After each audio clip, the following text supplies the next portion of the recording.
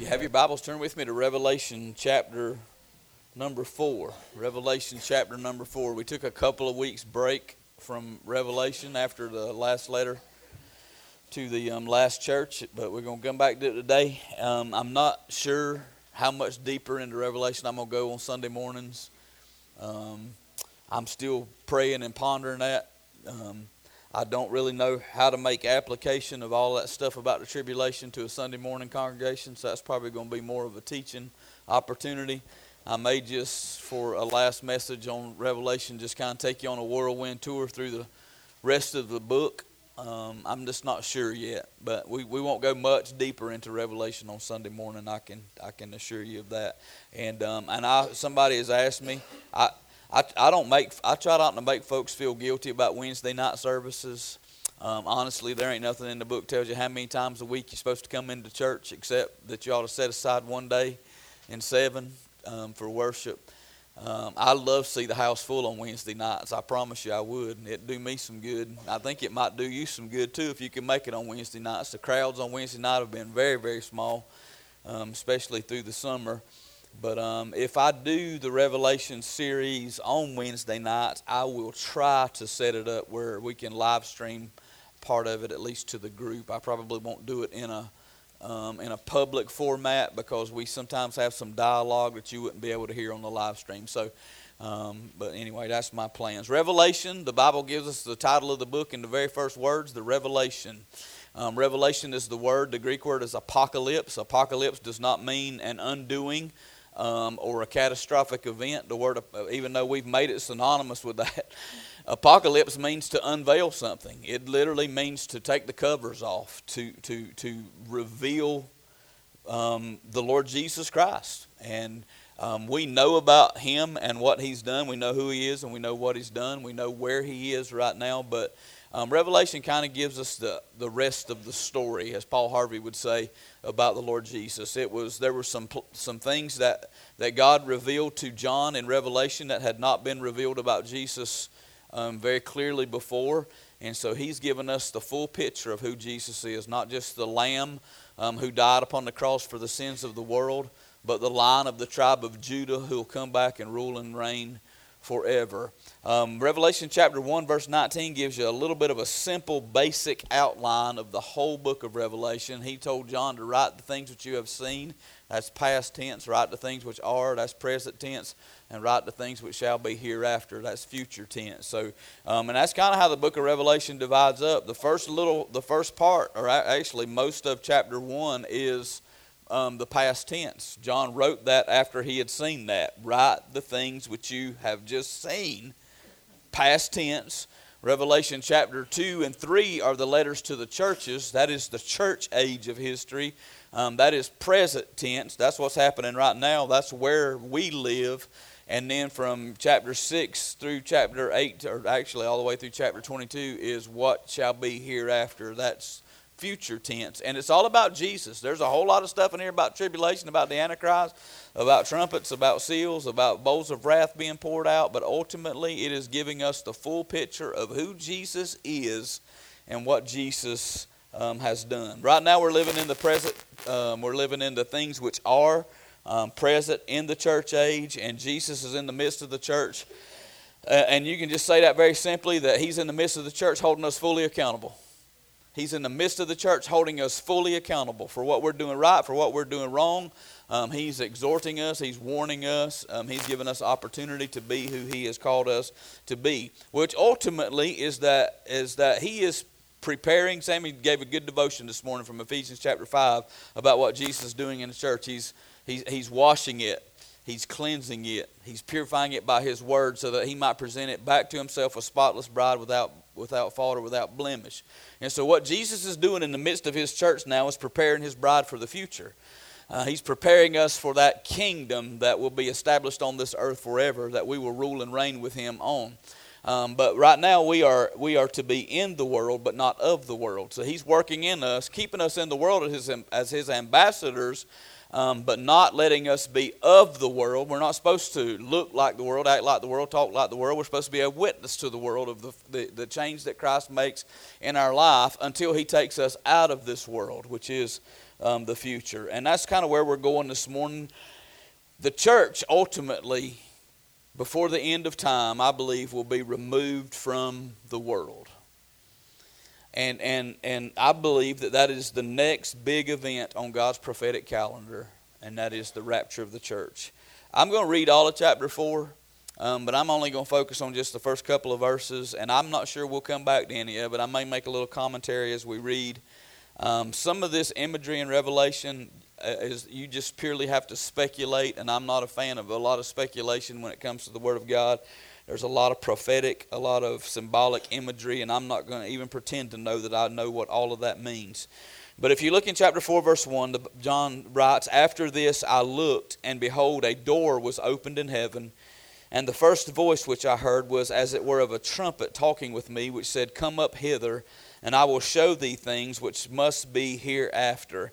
And immediately I was in the Spirit, and behold, a throne was set in heaven, and one sat on the throne." That tells me the first thing that we're going to see when we get to heaven is the one who sits upon the throne. And he that sat was to look upon like a jasper and sardine stone, and there was a rainbow round about the throne, in sight like unto an emerald. And round about the throne were 24 seats, and upon the seats I saw 24 elders sitting, clothed in white raiment, and they had on their heads crowns of gold. I do not know who those 24 elders are. Some say 12 patriarchs of Israel. I don't really know where they get that from. Some say the 12 apostles with the 12 patriarchs of Israel.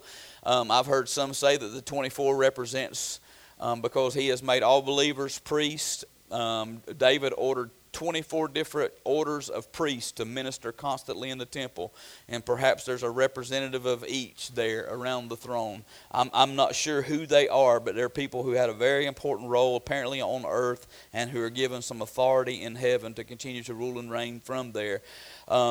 They were clothed in white raiments. They had on their head crowns of gold, and out of the throne proceeded lightnings and thunderings and voices, and there were 7 lamps of fire burning before the throne, which are the 7 spirits of God. We've already covered that. There are not 7 Holy Spirits, but the Holy Spirit is manifested in 7 different ways. And Jesus, I think it's Isaiah chapter 11, the Bible talked about the Spirit that was going to be upon Jesus, and that Spirit is manifested 7 different ways in and through his life. And so that's a symbolic term of the Holy Spirit. And before the throne there was a sea of glass like unto crystal, and in the midst of the throne and round about the throne were 4 beasts full of eyes before and behind. And the first beast was like a lion, and the second beast like a calf, and the third beast had a face as a man, and the fourth beast was like a flying eagle. And the 4 beasts had each of them 6 wings about him, and they were full of eyes within, and they rest not day and night, saying, Holy, holy, holy, Lord God Almighty, which was and is to come. Isaiah had the same vision of heaven in Isaiah chapter 6 when he saw those same living creatures. Ezekiel had that same vision, and I think it's Ezekiel 1, right there at the beginning of the book of Ezekiel. There are several representations of this vision where people were given glimpses into heaven, and they saw this same revelation surrounding the throne of God, especially concerning those beasts. Those 4 beasts are given the responsibility to guard the throne of God day and night, and to cry out, Holy, holy, holy is the Lord God Almighty. And when those beasts give glory and honor and thanks to him that sat upon the throne, which liveth forever and ever, the 24 elders fall down before him that sat upon the throne, and worship him that liveth forever and ever, and cast their crowns before the throne, saying, Thou art worthy, O Lord, to receive glory and honor and power, for thou hast created all things, and for thy pleasure they are and were created. The first and last words of verse 1 are, after this and hereafter. John just got through talking to us about the church age. He just got through giving us the letters that Christ left to the church during the church age. And then he uses these terms to introduce a new subject matter in the book of Revelation, a new time period in the book of Revelation, by using the words, after this I looked. And then the last words of that, the angel said, I'm going to show you the things that come hereafter, which I take to mean after the church age. And what John does in this is moves in spirit from the earth to a throne room in heaven. Now, we're going to talk about the rapture this morning. I don't say a whole lot about it I need to bring some clarity to the subject, because sometimes we talk about the second coming of Christ, and we talk about it in a sense that we mix up the second coming and the rapture, and those are two different events. They're separated in the Bible, and they should be separated in our hearts and in our minds. But I believe Revelation chapter 4, verse 1 and 2, although it doesn't necessarily just outright teach a rapture of the church, I believe there is an allusion to the rapture. There are plenty of other places in the Scripture that bear out more teaching about it, but there is an allusion to the rapture in verses 1 and 2. Number one, there is a voice that is heard. Number two, there is a trumpet that sounds.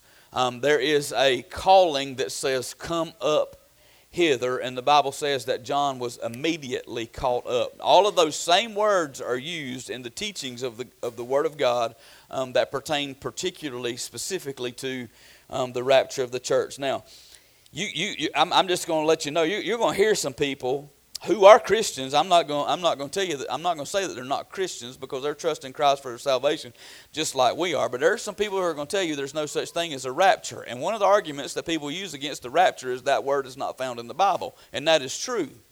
But you have to be careful about basing your doctrines on words that are or are not in the Bible, because the language changes through centuries, and words don't mean the same thing that they used to mean. The word that is used in the Scripture is harpazo. And there are a lot of places in the Bible where you find that word used, and it literally means to be caught away, to be caught up. I thought this was interesting that one of the words that's translated is plucked. You're plucked. And Jesus used it. No man can pluck you out of my hand. No man can take you away from me. No man can pull you out of my hand. So rapture isn't a Bible word, but the word that we translate from harpazo means the same thing as rapture, that the church is going to be caught away or caught up or plucked from this earth. One very interesting reference I saw to this is in where the word is used is in Revelation chapter 12, verse 5. That's a symbolic passage of Scripture that talks about Christ. It's kind of a parenthesis in the book of Revelation that gives us a little glimpse into what Jesus came to do and what the enemy is trying to do to stop his mission on earth. She is Israel. She brought forth a man-child. That's Jesus, who was to rule all nations with a rod of iron.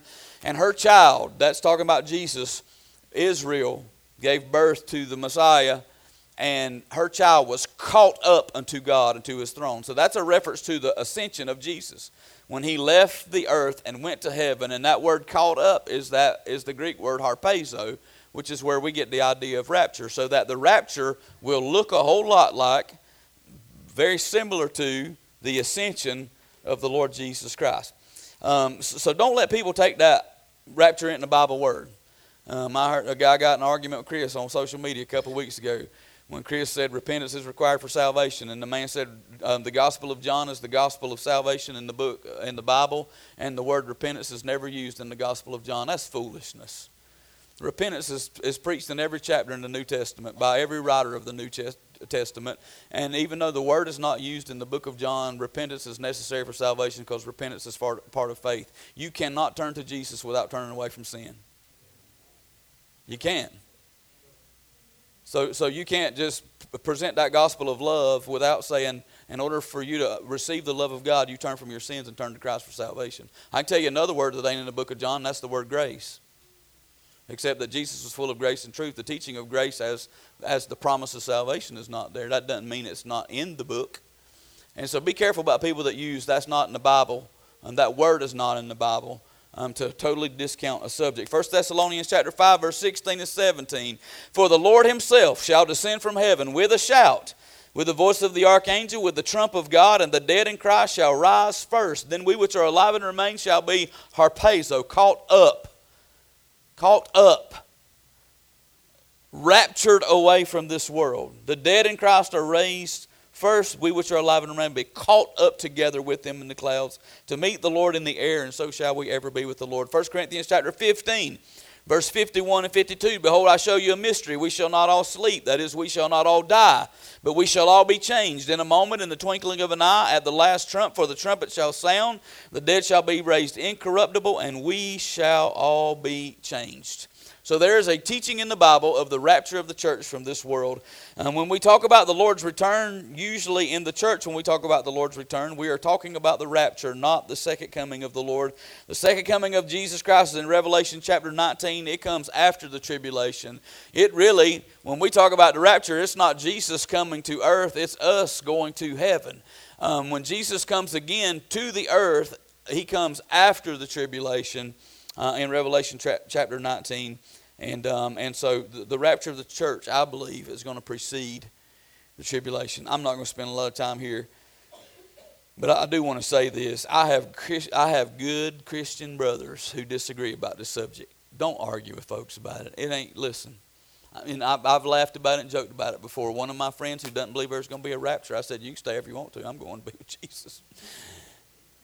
And I have one brother that says, I don't know what I believe anymore. I've read so many different things about it, I'm totally confused. And he said, so I'm considering myself a pan-millennialist now. I said, what in the world is a pan-millennialist? I ain't never heard of that. I've heard of all kind of other millennialists, but I ain't never. He said, it's all going to pan out.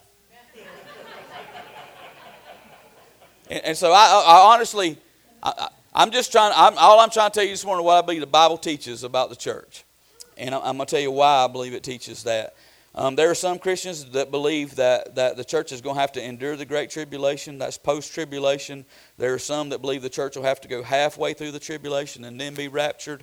There are some Christians who are amillennial, who believe there will be no rapture and there will be no literal 1,000 years of reign, but that Christ will just come and establish his kingdom. And then there's pre-tribulation, that the church will be taken out of this world before the Great Tribulation. And that's what I am. That's what I believe the Scripture teaches. So my intent today is just to show you why I believe in a pre-tribulational rapture. Number one, there's no church on earth referenced in Revelation chapter 6 through chapter 18. 16 times in the first 3 chapters the church is mentioned, and the church is on earth and letters are delivered to the church. There is no mention of the church being on earth in Revelation chapter 6 through chapter 18.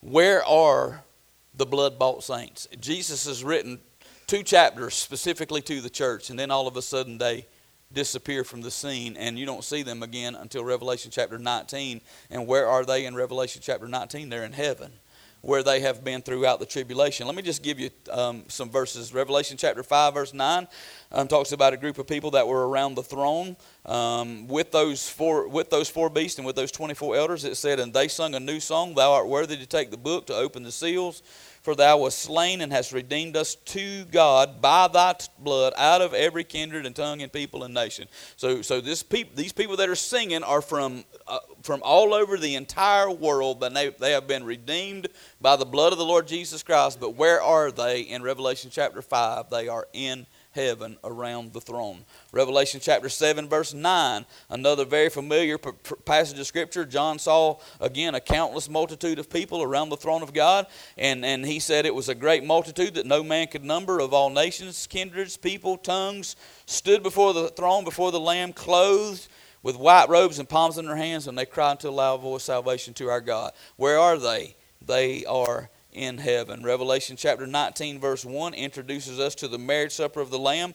After these things is an interesting word again. That comes after the tribulation.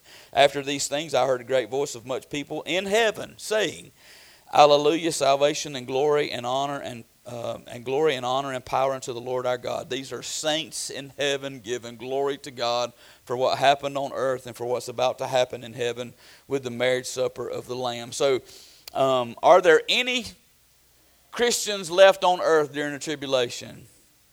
I believe every Christian on earth is going to be raptured at the tribulation. However, right after the rapture of the church, there's going to be a conversion that takes place among Jewish people. The Bible makes it very clear to us is that the tribulation is designed to bring Israel back to God, back to Christ.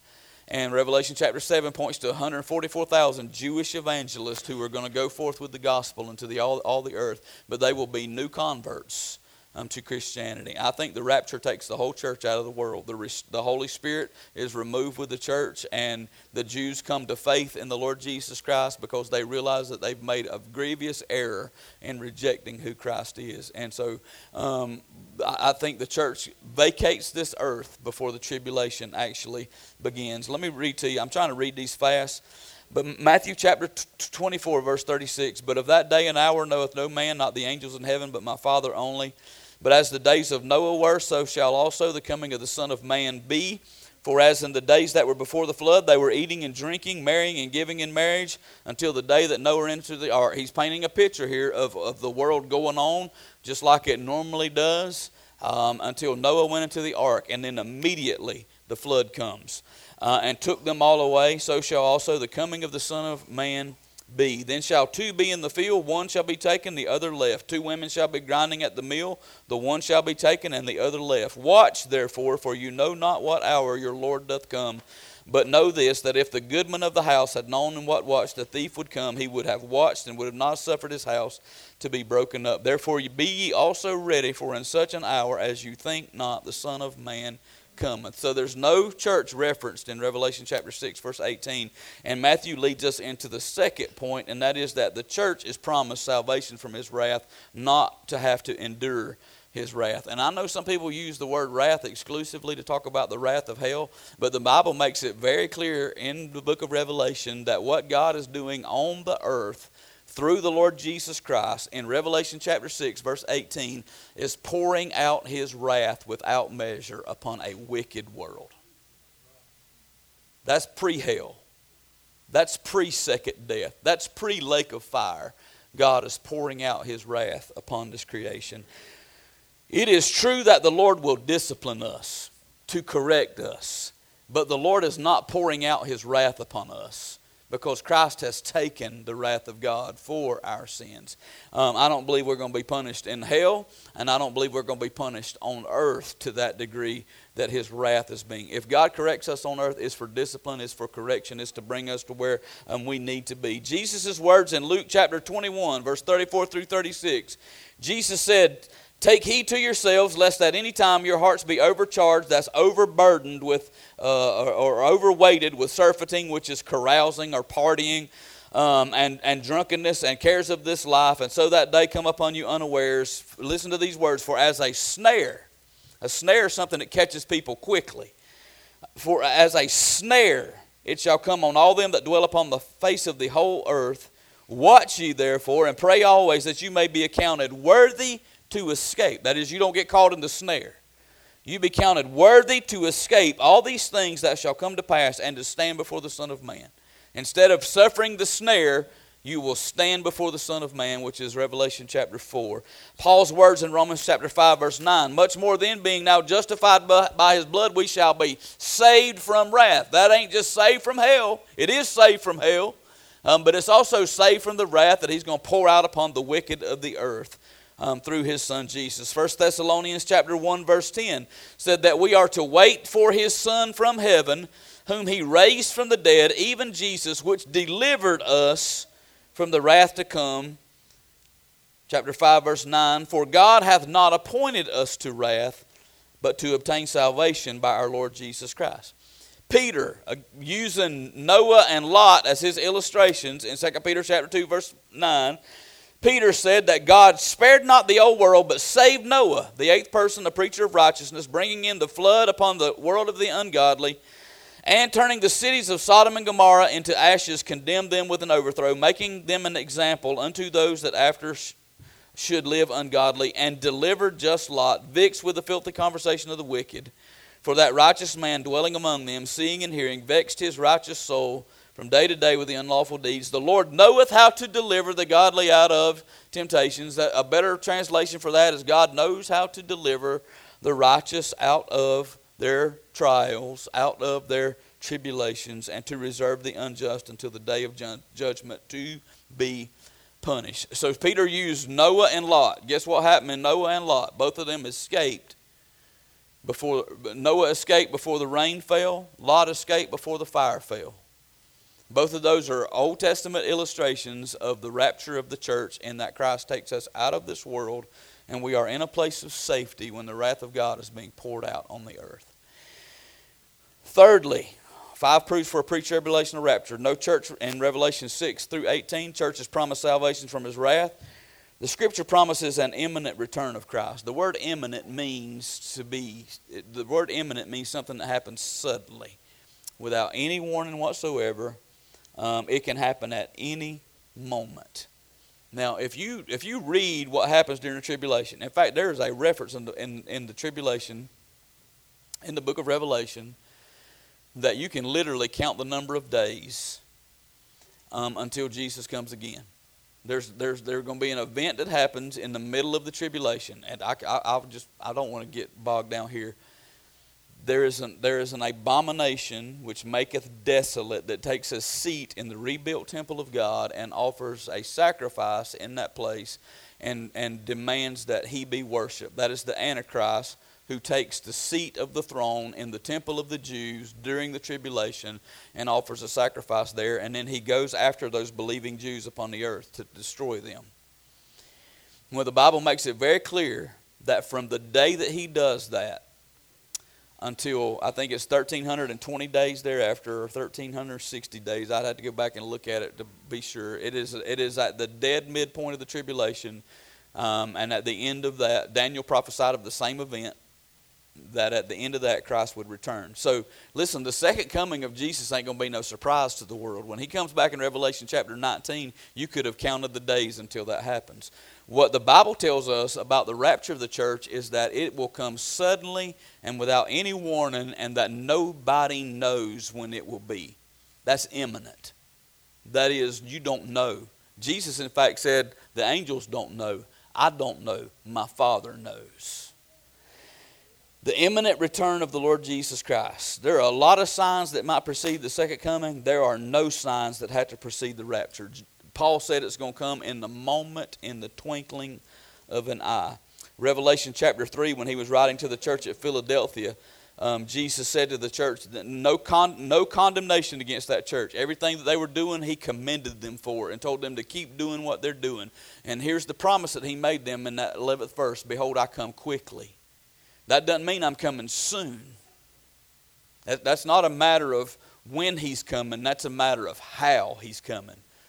But I come quickly don't mean I'm coming tomorrow or next week or next year or 1,000 years from now. What that means is that when I come, I'm going to come all of a sudden.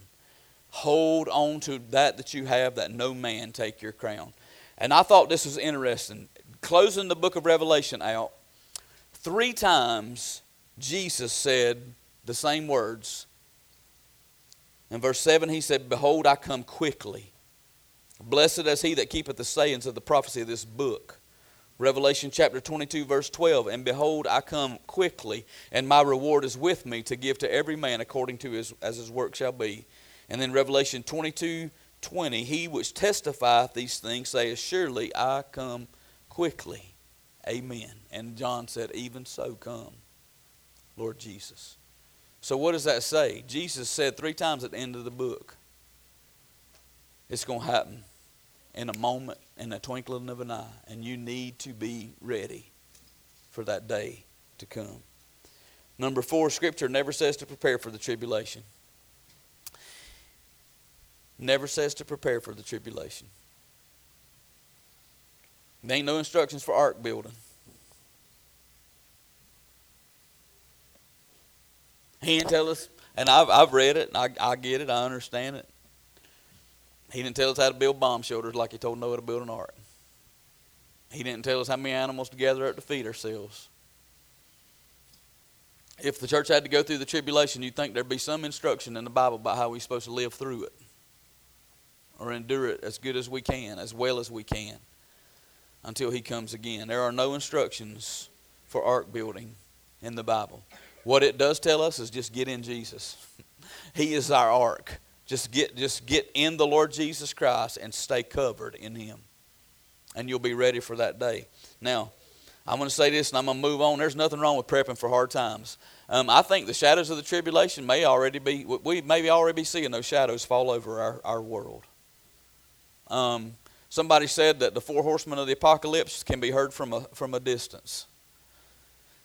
We may be hearing the sound of those hoofbeats now. But listen to me, if the tribulation, if we're seeing the shadows of the tribulation, if we're hearing the sounds of the tribulation, that just means the rapture is at the door. Because I believe the rapture precedes the tribulation. God didn't tell us to prepare for the tribulation. He told us to prepare for His soon and sudden coming. There's nothing wrong with prepping for hard times. But the tribulation is not for saints. The Great Tribulation is a 7-year period of time. The Bible makes it very clear how long this world's going to endure it before Christ comes. I believe it's 7 literal years, and we're not going to be here for that. Now, you can prep ahead of time for it, and we are prepping ahead of time for hard times. But listen to me. When I hear the trumpet sound, and I hear that voice say, "Come up here, you can have all the beans and rice I leave behind." In fact, maybe somebody can use the bomb shelter I built. Somebody's going to be here and that needs it, but I don't plan to need it during the Great Tribulation. I might use it up until then, but I'm vacating it when the trumpet sounds. And here's the last point. A pre-tribulational rapture of the church is consistent with death in general. Death, like the rapture, can occur suddenly without any warning whatsoever.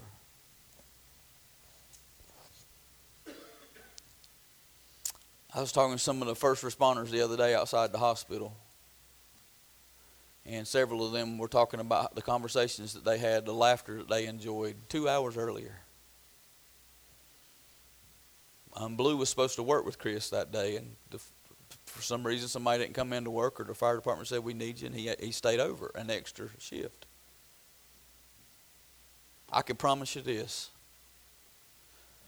He probably had no earthly idea. No premonition. Nothing ever crossed his mind that would be his last day. That would be his last trip down that road. That it would be his last shift. And so hear me. Jesus has always told us in His Word to be ready. Not that I'm going to give you a 3-minute warning to get ready. Not that you're going to have all these premonitions and all this time. Both rapture and death can happen the same way. Suddenly and without any warning whatsoever. So we all live every day of our lives with that mindset that today can be my day. Even if Jesus doesn't come for His church today, He can come for me today. And I believe that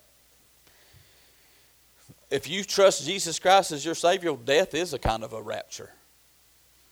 In 2 Corinthians chapter 5, verse 1, Paul said, "We know that if our earthly house of this tabernacle were dissolved," that's the body that we live in. If this tabernacle is dissolved, we have a building of God, a house not made with hands, eternal in the heaven. And chapter 5, verse 8 said, "We are confident, I say, and willing rather to be absent from the body and to be present with the Lord." He said to be absent from the body is to be present with the Lord. That's what happens when you die. That's what happens when the rapture comes, that you are absent from this world and present in heaven. So death and the rapture are consistent with each other. Now, I don't think Christians need to fear either one of those. I don't think we need to fear either one of them. Why do some people reject the rapture? I'm going to move on very quickly and finish up. This is I used to watch Star Trek. Anybody else used to watch Star Trek? I mean, this is the picture I get of the rapture. Beam me up, Jesus. I don't know. I honestly don't know what it's going to look like. I mean, am I going to leave my clothes behind?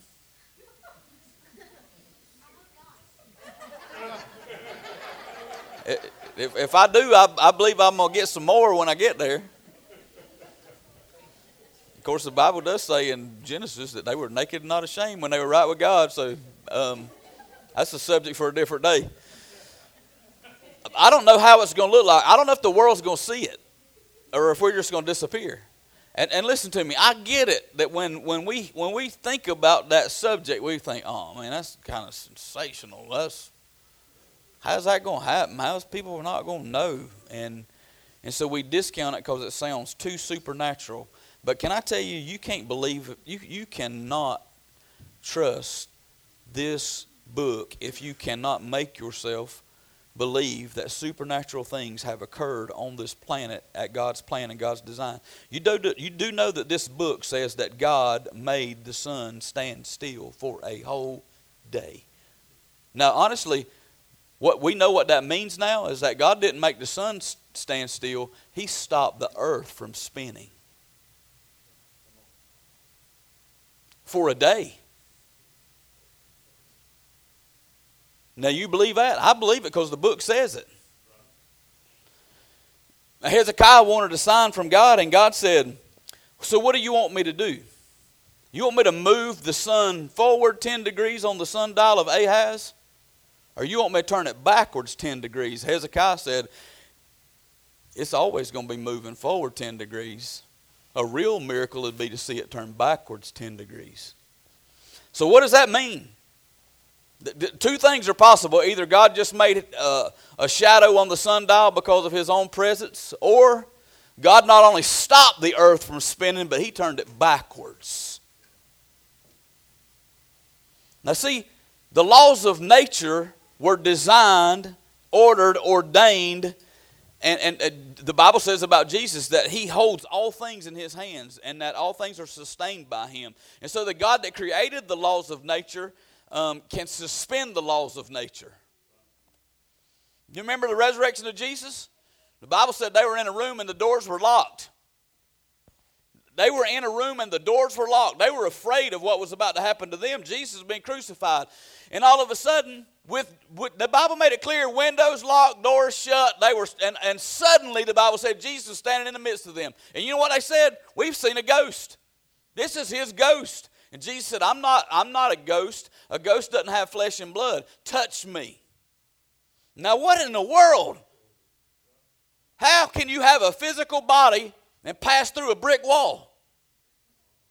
Jesus did it. He suspended the laws of nature. You know where time and matter came from and space came from? God created it. He can do whatever he wants to with it. Run it backwards, run it forward, suspend it, pass through it. There is no time with God. He dwells in eternity. So we have to think outside the box when you read the Bible. You have to think beyond the natural and see supernatural. And so I'm telling you, the God that made the earth stop spinning for the day, the God who turned it backwards 10 degrees, the God who made Jesus come out of the grave and pass through solid brick walls to get to his disciples, can do whatever he wants to do whenever he wants to do it, including taking his church out of this world in a moment, in the twinkling of an eye. And every dead Christian in that cemetery is coming up with us. That's what the Bible says. I believe that. So don't let the sensationalism of the rapture make you not believe it. Let me just finish with this. I promise you, I'm fixing to run through these faster than I've ever run through anything before in my life. You're going to think I'm sprinting. Let me give you. If you ever see me sprinting, somebody is chasing me, by the way. If you want to be ready for rapture or death, and this is an old sermon, I just pulled it out to close this one up with. I'll just put the verses up there and just tell you what the points are. If you're going to be ready for the rapture or ready for death, repentance is necessary. Repentance is required. 2 Peter chapter 3 verse 9 said God doesn't want anybody to perish, but he wants everybody to come to repentance. He wants everybody in this world. Why has Jesus not already come? You know what? Every day I feel more like John. Even so, come quickly, Lord Jesus. Even so, come. Even so, come. I'm ready. Why is God tarrying? Peter told us why. Because he wants everybody to turn from their sin and turn to Jesus. Assembly is enjoined. Hebrews 10:20. All these verses pertain to that second coming, to that rapture of the church, to even death. Assembly is enjoined. Church is the best experience you have of heaven on earth. The Bible said, don't forsake gathering together as his people, like some people do, but keep exhorting each other daily, and so much more as you see the day approaching. What day? That day that Jesus returns. Get more faithful, not less faithful. I look around at people these days and I'm like, with everything going on around you, how could you be falling away now? Why would you fall away now? Purity is pursued. 1 John chapter 3, verses 1 through 3. John said, but behold, what manner of love the Father hath bestowed upon us, that we should be called the sons of God. Therefore the world knoweth us not, because it knew him not. The second verse, beloved, now are we the sons of God, and it doth not yet appear what we shall be, but we know that when he shall appear, there's a rapture, we shall be like him, for we shall see him as he is. What does that do for us? Every man that hath this hope, that hope in the rapture, that hope that when we breathe our last breath, we're going to stand in his presence, is that every man purifieth himself, even as he is pure. Purity is pursued. Sobriety is exercise. I'm not talking about drunkenness as far as sobriety is concerned, although that is a concern too. 1 Thessalonians chapter 5, verse 8, when it talks about us living sober lives, it means to live a governed life. And he tells us what that looks like, to put on the breastplate of faith and love, and for a helmet the hope of salvation. So sobriety is that we live lives governed by faith, we live lives governed by love, we live lives governed by the hope that Jesus is coming for us. And the last point is we got to be patient. I've been hearing preaching about the rapture all of my life. He ain't come yet, and you know what happens when you hear something and you get all excited about it, and then the event doesn't happen, and the event doesn't happen, and the event doesn't happen, and anticipation begins to wane. And the Scripture recognizes that we have that tendency, and so patience is imperative for us. James chapter 5 verses 7 through 8, he said to be patient unto the coming of the Lord. And he talked about how a husband waits for fruit and has long patience for it until God has given everything that it needs to bring forth. And verse 8 says that that's the way that we ought to live our lives, to be patient, to establish ourselves, because the coming of the Lord is drawing nearer by the day for his church and for each one of us. Listen, the day of my death, whenever that day is, I believe that's already on God's calendar. It ain't on mine. It ain't on mine. And I'm going to tell you something. If he wrote it, if he told me when my day of death, I probably wouldn't write it on my calendar. I'd rather not know.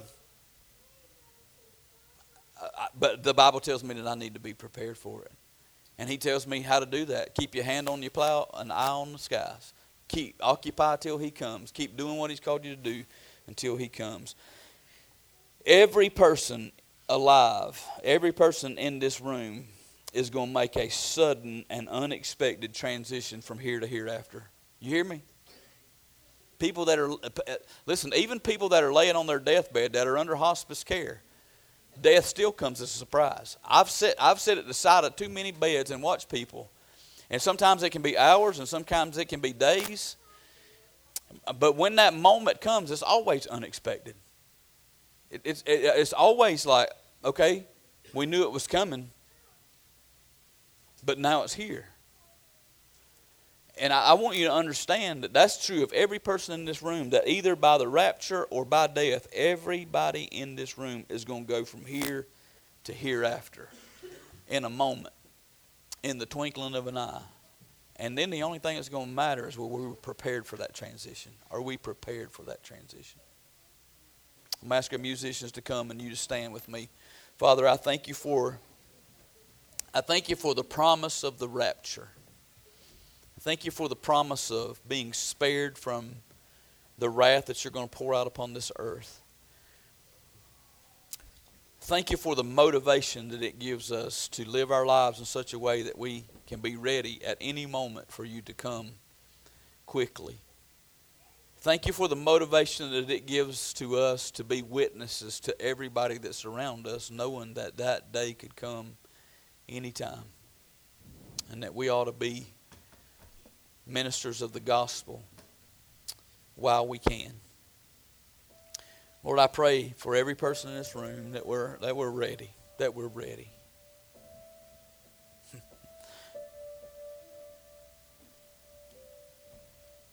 I might as well tell you what I hope, because you know already.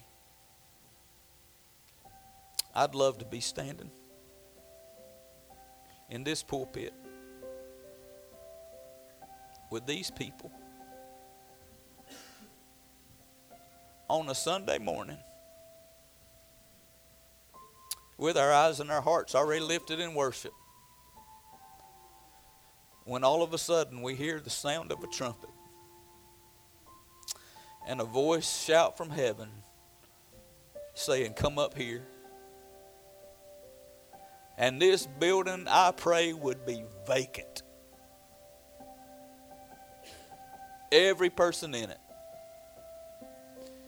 caught up to be alongside those saints that are coming up out of those graves in that cemetery next door.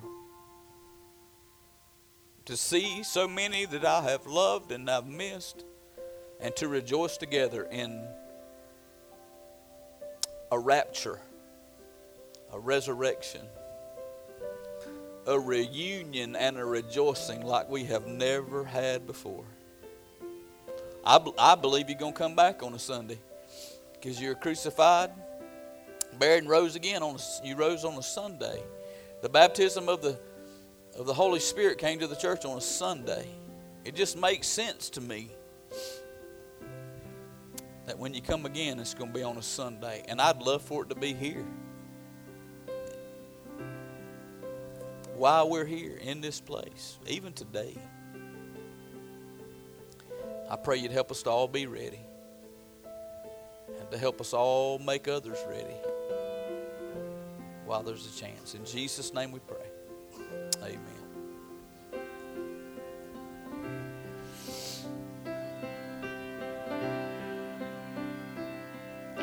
And I just want to speak the name of Jesus